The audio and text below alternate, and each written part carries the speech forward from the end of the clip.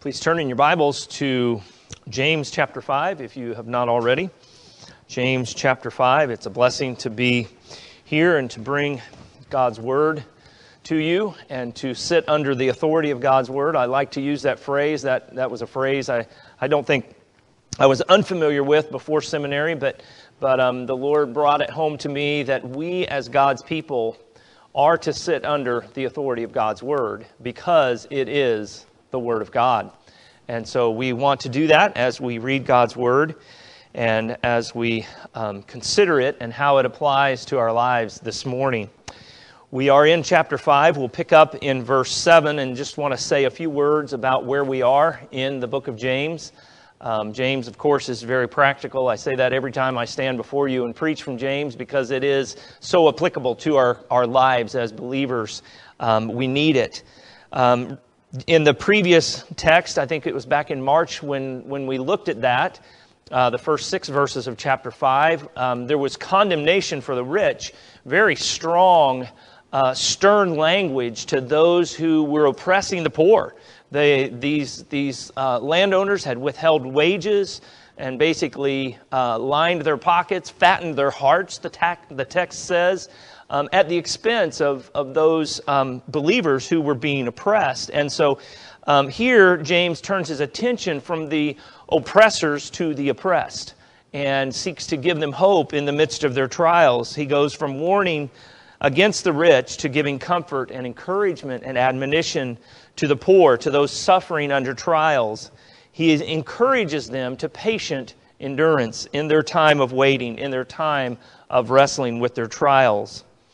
Here in this final chapter, James kind of circles back and touches on something that he introduced his whole epistle with, and that is being steadfast under trials. And so we get another dose of it because we need it. Now, I will say that I did not choose this text to preach to mothers because of their shortness of patience. We all need patience. Mothers have probably more opportunities to show patience than fathers, but we all need God's Word, and so I trust the Lord will bless His Word to us this morning. Let's pray, and then let's read our text. Lord God, we need You, and we need Your Word. It is a lamp to our feet and a light to our path. Lord, it is quick and powerful and sharper than any two-edged sword. It discerns what we need in our hearts. So, Lord, I pray that this morning Your Word would go in cutting and come out cutting. Lord, that it would expose our hearts. Lord, we need this. We wrestle in our times of trial. So, Lord, give us from Your Word the things that we need. Lord, may the words of my mouth and the meditation of all of our hearts be acceptable in Thy sight, O Lord, our rock and our Redeemer. Amen. James 5, beginning with verse 7. Be patient, therefore, brothers, until the coming of the Lord. See how the farmer waits for the precious fruit of the earth, being patient about it, until it receives the early and the late rains. You also be patient. Establish your hearts, for the coming of the Lord is at hand. Do not grumble against one another, brothers, so that you may not be judged. Behold, the judge is standing at the door. As an example of suffering and patience, brothers, take the prophets who spoke in the name of the Lord. Behold, we consider those blessed who remain steadfast.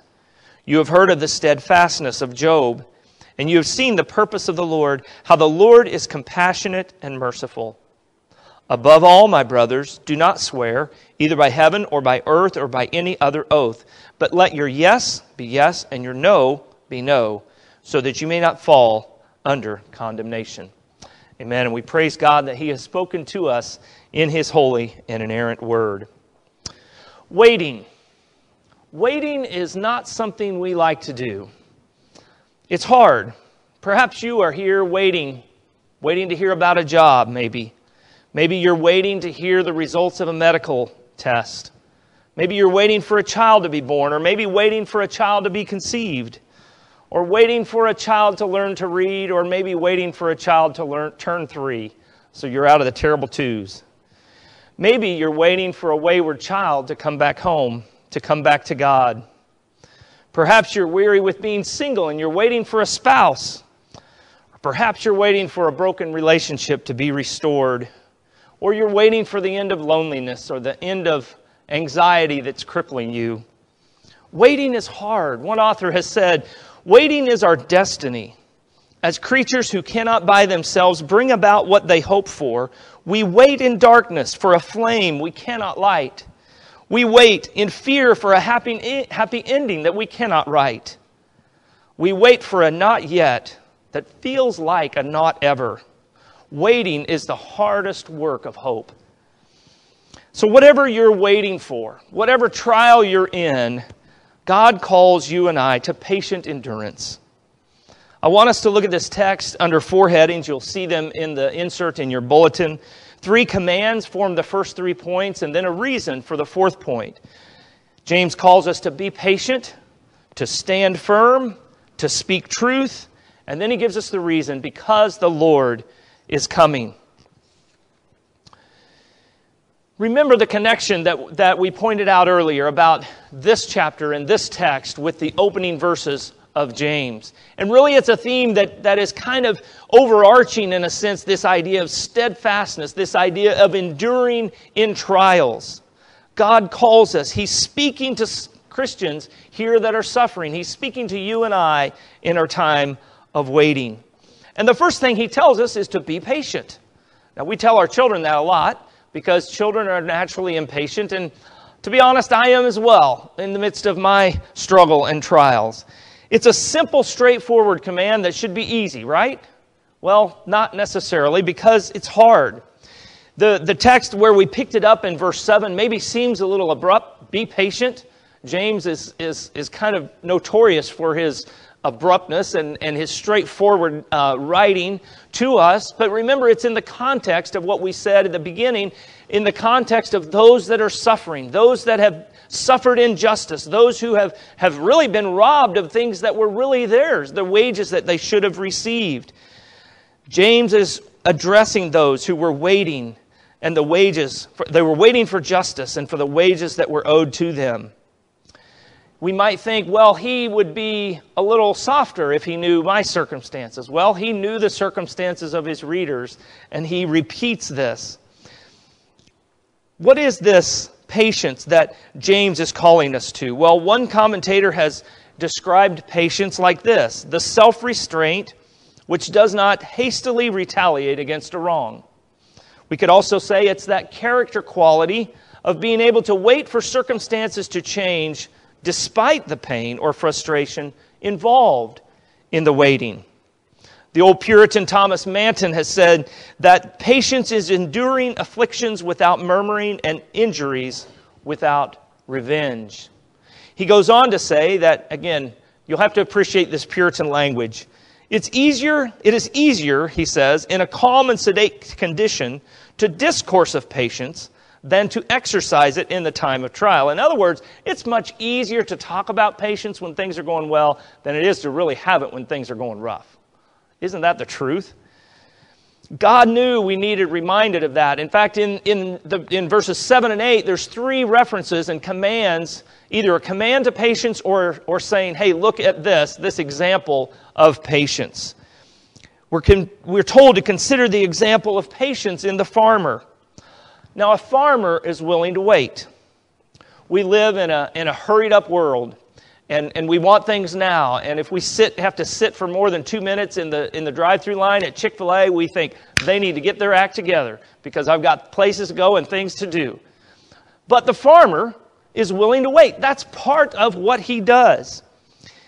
Now, if you're a gardener, you can appreciate this. If you've ever planted anything, you know the value of waiting.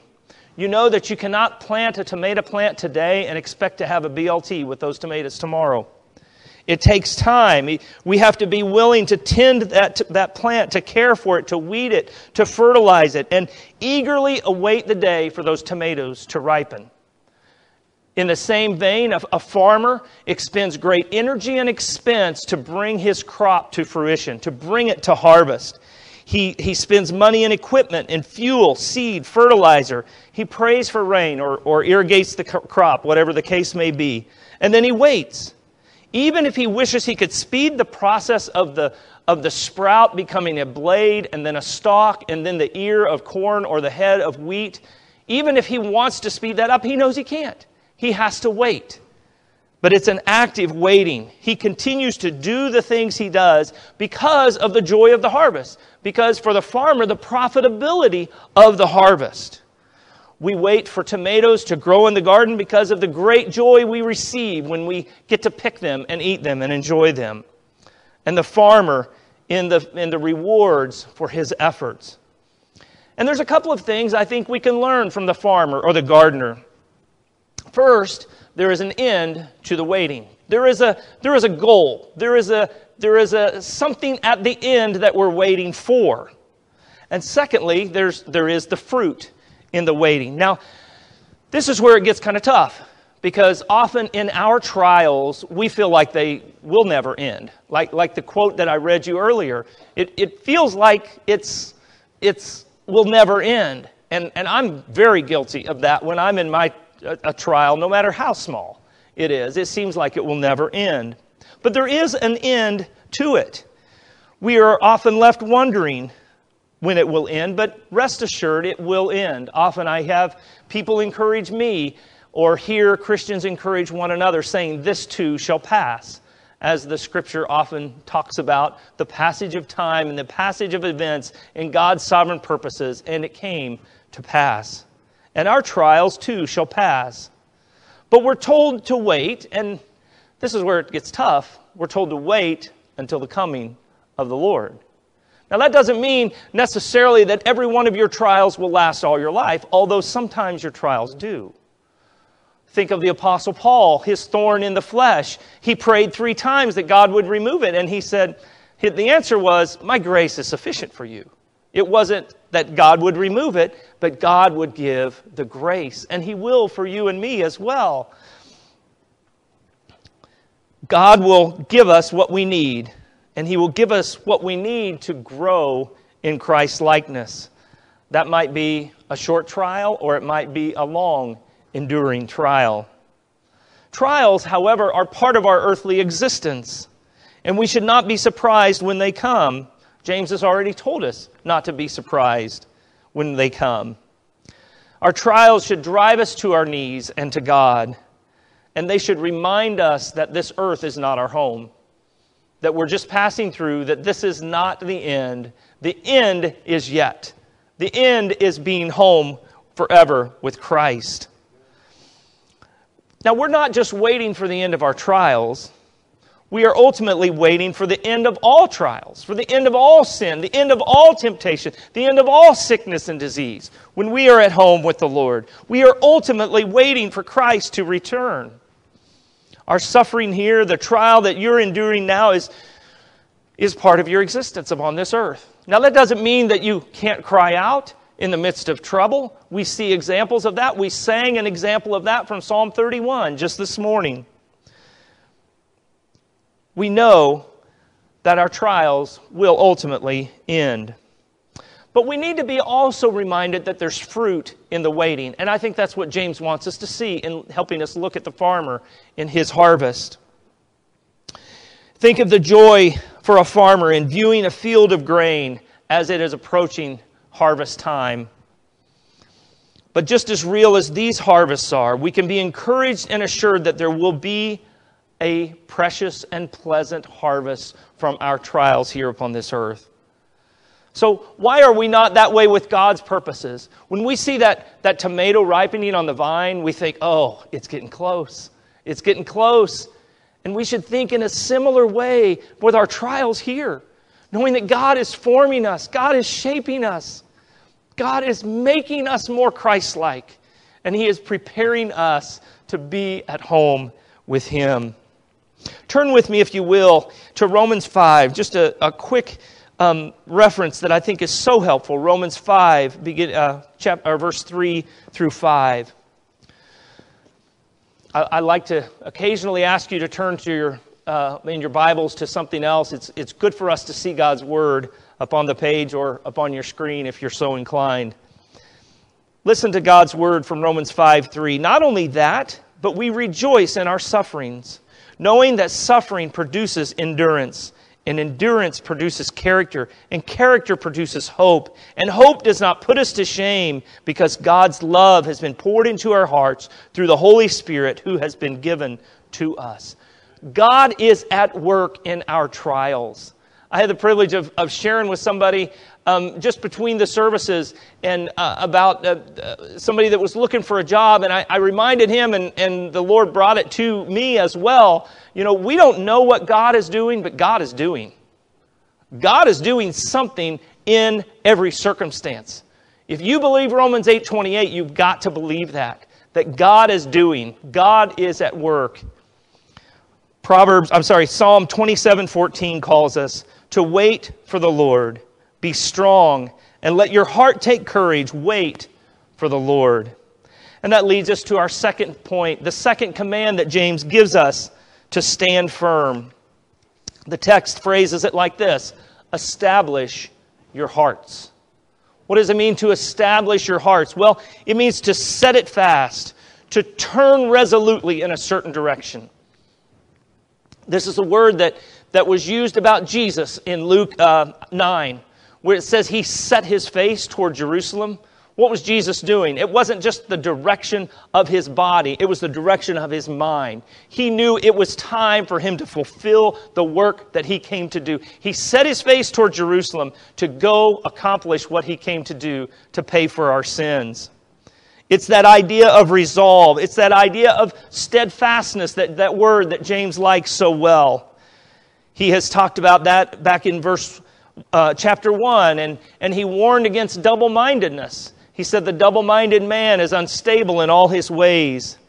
And then he contrasts that with the one who is steadfast, the one that's single-minded in their purpose and devotion to God. We talked about steadfast as we looked at that first chapter, steadfastness being a fixed direction and a firmness of purpose. That is what we're called to in the midst of trials. That is what we're called to in the midst of waiting. That is what we're called to in those dark places that seem like they'll never end, is have that fixed direction upon God and a firmness of purpose, seeking to be a faithful follower of Christ in the midst of trials.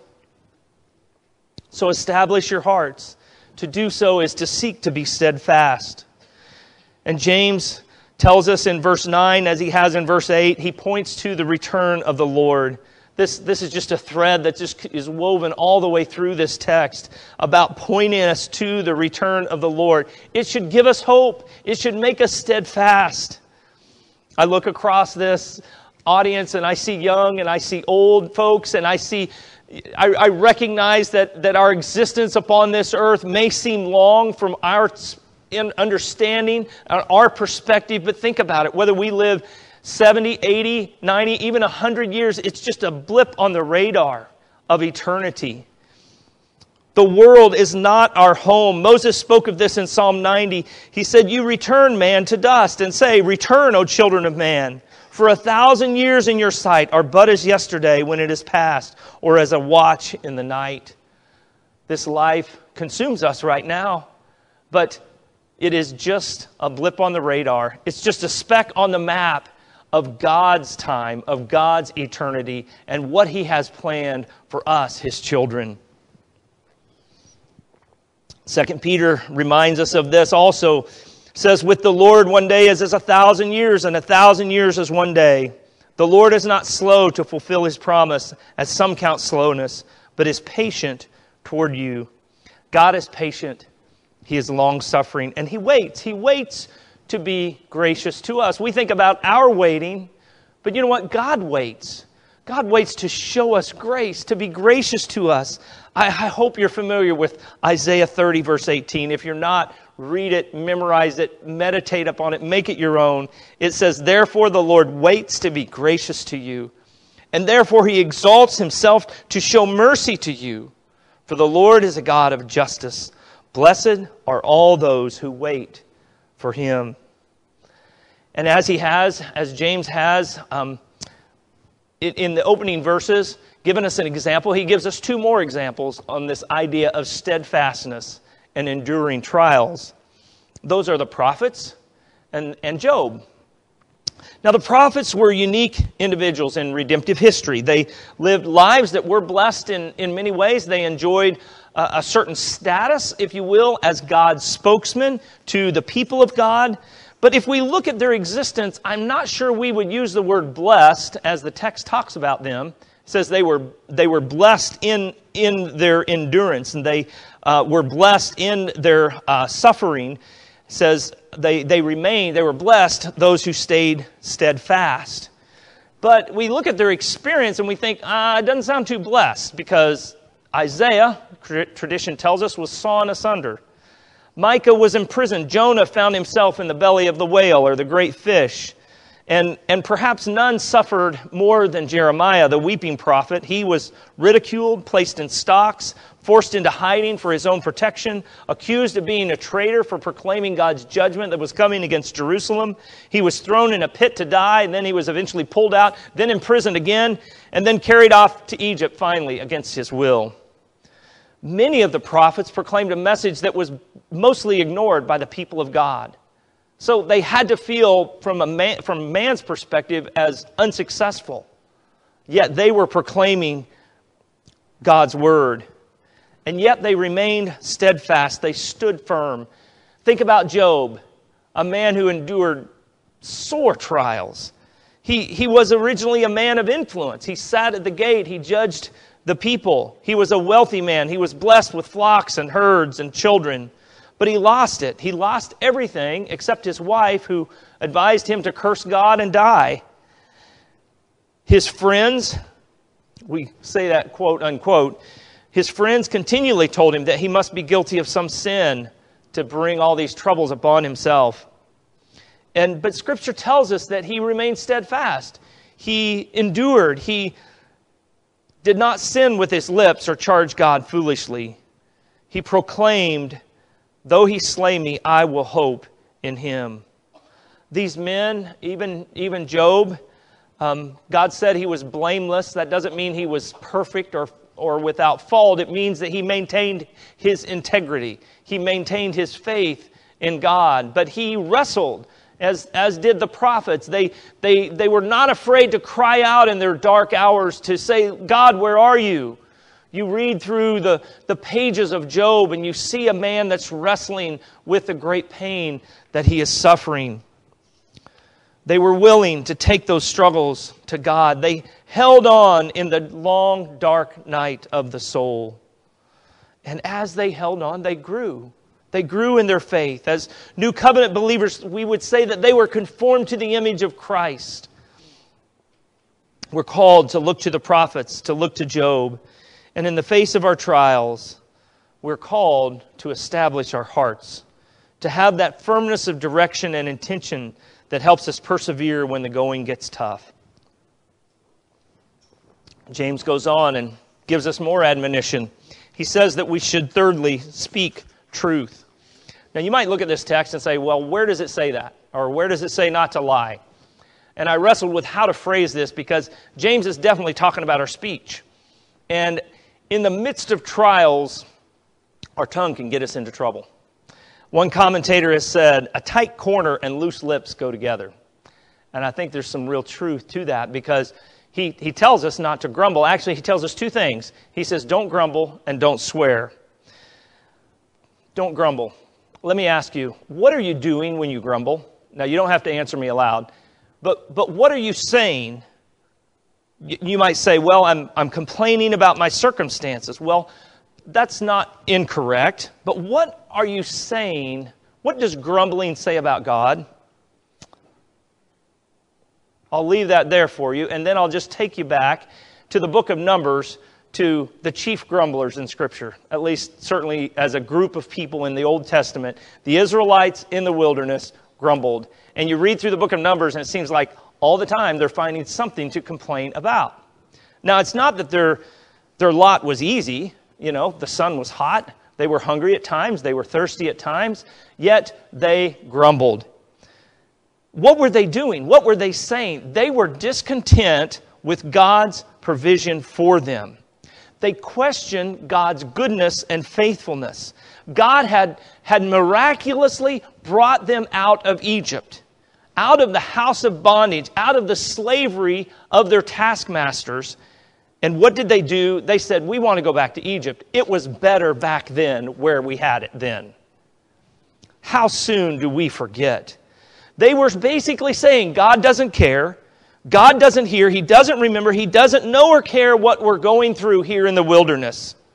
And is that not what we're doing when we grumble and complain about God's provision for us? One of my favorite verses of Scripture is Exodus 2:24 and 25. And it's speaking about how the Israelites were crying out in their time of slavery. And God responded to that plight. And it says, their cry for rescue from slavery came up to God, and God heard their groaning, and God remembered his covenant with Abraham, with Isaac, and with Jacob. God saw the people of Israel, and God knew. God heard, he remembered, he saw, and he knew. Was it any news to him? No. He knew it all along, but he knew their plight. He heard their cry, and he remembered them in Egypt. God knew their need, and he rescued them. And we are called to trust in God's goodness, even when things are dark and we cannot see the way clearly. We are called to speak truth about God to ourselves and to others. Verse 9 reminds us not to grumble to others. And I think it's so easy in our times of discontent for that discontent to spill over in how we interact with others. We often grumble against one another because we are not completely resting in God's goodness to us. My college choir director many years ago had an interesting way of telling us, the choir members, that we should smile as we sing. He would say, if you're happy, tell your face.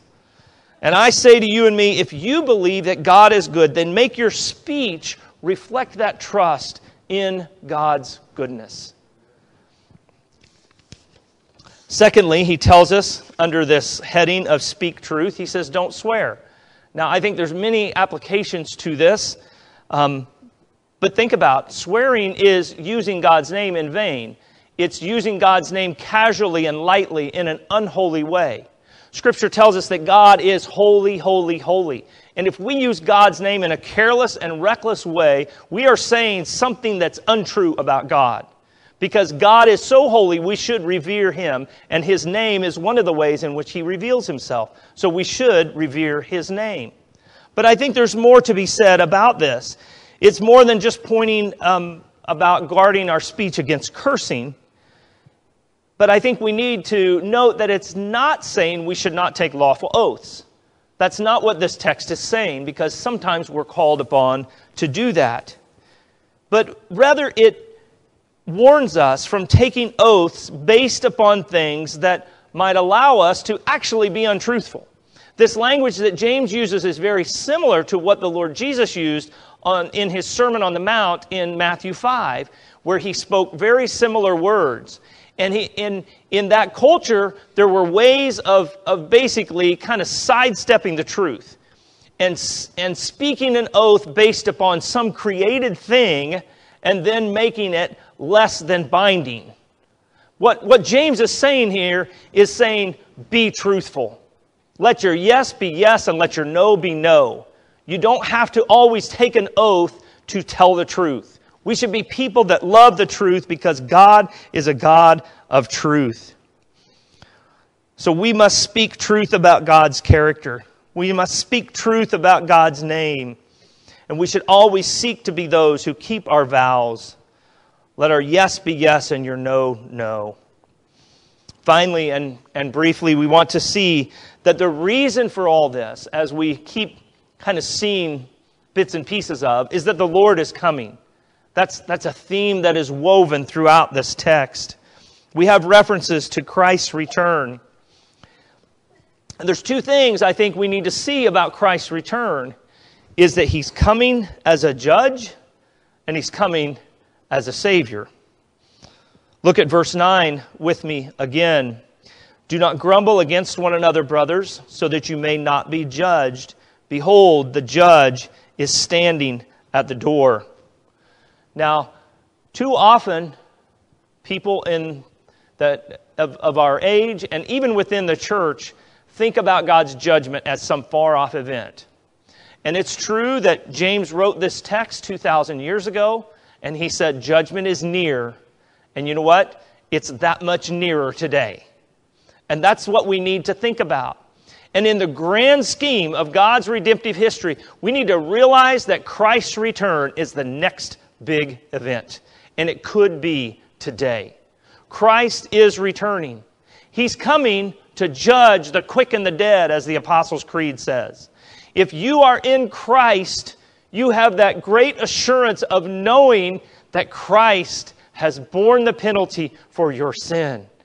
And you can face your judge and maker unafraid because of Christ's work for you, for His people upon the cross.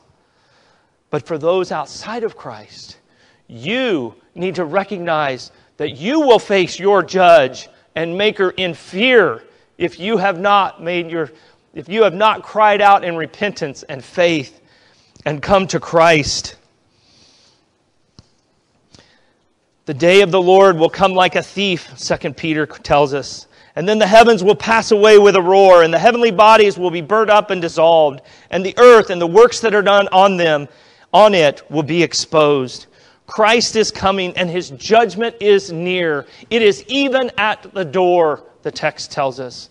Think about when you're preparing for company and maybe you haven't prepared as well as you should, and you're rushing around to get the dishes done or the floor vacuumed, and one of the children announces, "Oh, they're here," and you're thinking, "Oh, maybe they'll just sit in the car for 5 minutes while I finish the vacuuming," and then they'll say, "They're at the door," and what do you do? You put away whatever you're doing and you greet them and you smile and you pretend like everything's nice. But on the day of judgment, there will be no pretending. On the day of God's wrath and judgment, there is no pretending. Everything will be laid bare. And if you are not right with God, if you have not repented of your sins and come to faith, come to Christ in faith, you will be judged on that day. Christ is coming as a judge, but He's coming as a Savior, as a Lord to those that know Him. And that should bring us much comfort and joy. That should be our hope in the midst of trials. It should help us to remain steadfast. It should remind us that even trials that remain with us for months or years or decades or even a lifetime are just a passing affliction. Hebrews 10 tells us, "Therefore do not throw away your confidence, which has a great reward. For you have need of endurance, so that when you have done the will of God, that you may receive what is promised. For yet a little while, and the coming one will come and will not delay." That is our hope, saints of God. Our hope is in the return of Christ. And yes, we're here and we're in the midst of our trials and they seem to last forever. But we have a home in heaven, a home in glory with our risen Savior. So my question for you is, how will you meet Him? Will you meet Him as your Lord and Savior? Or will you meet Him as your judge? As I look out over this congregation, and I could say the same thing about the morning, the first service. I know many of you have suffered. I know some of you have lost spouses. Some of you have lost children. You have endured disease and sickness. And these things are dark. These things are challenging. So what do we do? What do we do in the trials? What do we do in the waiting? Well, I trust that you will think about that example that we were given of the farmer. The farmer doesn't just plant seeds and then go on a 6-month vacation and come back and expect the harvest to be great. That would be ridiculous. He does something while he waits. And so you and I are called to active waiting. We're called to do things. Not do things to earn our salvation, but do things to build our faith in the midst of trials. It talks in there about the farmer waits for the precious fruit of the earth, being patient about it until it receives the early and late rains. That fruit needs those early and late rains. There's things that we need in the midst of our trial when we're waiting for that precious fruit of the harvest that we talked about that is yet to come in glory. There's things that we need. There's things that we can do. So hopefully here's some practical things as we close. First of all, we've said it again and again. I want to say it one more time. Anticipate His promised return. Anticipate the return of the Lord. Saints of God, if you're here in the midst of suffering and trials, think about Christ's return. That is our hope. Secondly, acquaint yourself with His promises. Well, how do you do that? They're right here, folks. Read God's Word. Meditate upon God's Word. Memorize God's Word. Sit under the preaching of God's Word as you are here this morning and you doing so via live stream. It's so vitally important. We need it just like the early and late rains. We need these things to help us grow. Acquaint yourself with God's promises. Thirdly, acknowledge His character. We're told of two character traits of the Lord. The Lord is compassionate and merciful, it says in verse 11. And as we learn more about God, as we learn more about His character, we can appeal to that in our prayers. I mentioned about crying out and in a sense wrestling with God in the midst of our trials. You read the Psalms and you see a man who is stripped bare of hope, and it seems like, yet his hope is in God. There's nothing in which he can hope. And sometimes, folks, that's where God needs us to be. Where there's nothing on this earth that we can grab onto, that we just cry out to God and say, God, if you don't save me, I'm sunk, I'm going under. And the psalmist gives us language for that. So pray the Psalms. Acknowledge His character. Fourthly, embrace the fellowship of other believers. Oh, we need God's people. We are not called to be lone rangers. We are called to exist in community with others. I have been so encouraged over the last few weeks by just little snippets that people have said. Our community group has met together and folks have said things that were just like a shot in the arm. Just something that I needed to remind me that I'm not just flailing around in the dark, that God is working His purposes in whatever it is that we face. Sometimes we need God's people to help us recognize that our troubles are not nearly as bad as other people's. I've also been in situations recently where I've had people share with me the deep hurt and the deep struggles that they're going through. And I think, Wegener, you've got it easy. We need to recognize that God is at work and we need other people. Embrace the fellowship of other believers. Let me start over from the top in case you're writing this down. Anticipate His promised return. Acquaint yourself with His promises. Acknowledge His character. And I know these don't all start with A. Embrace the fellowship of other believers. And finally, educate yourself. Learn from other Christians, whether living or dead. You can read biographies of those from ages past. Learn from other Christians of how they grew in their faith. Johnny Erickson Tata is someone that amazes me because she has shown great faith in the Lord in the midst of severe trials that have lasted nearly all her life. And I just watched a YouTube. Daryl, I confess, I was watching YouTube while you were teaching Sunday school. This thought came to me, and I watched a YouTube video of her, and she talked about, this was so wonderful. Look it up. She talked about how that God is fashioning us, and she went to a place from her childhood, which was a quarry, and she talked about how serene and still it was. And then she remembered from Scripture the command as they were building the temple in Kings there, that they not cut or polish any of the stones that they were using to build the temple. All that work was done in the quarry. All that work was done away. And you think of been building this temple and just placing the stones, putting them in place. And she used that analogy and she said, here we are on the earth. Here we are in the the jackhammers and the hammers and the chisels are going on us. But we're being formed in these beautiful stones for God's glory. We need to learn from other people about how that they wrestled with the challenges that they faced. And we can see that God is with them and He is with us, no matter how big or how small our troubles are. We need God's people. We need to learn about others that wrestled in their times of challenge and suffering. This text is a great reminder of really one of the central messages of this epistle, that when you face trials, and you will face them, don't be surprised, but know that God is in them. He is working in and through them. Our trials produce steadfastness. So lean on God in those dark hours. Establish your hearts. Fix your eyes on Christ, knowing that He is good, that He is working to accomplish His purposes in you, that you may be perfect and complete, as James says in chapter 1, lacking nothing. God is with you. He will never leave you or forsake you. He will not let you go. Amen. Let us pray.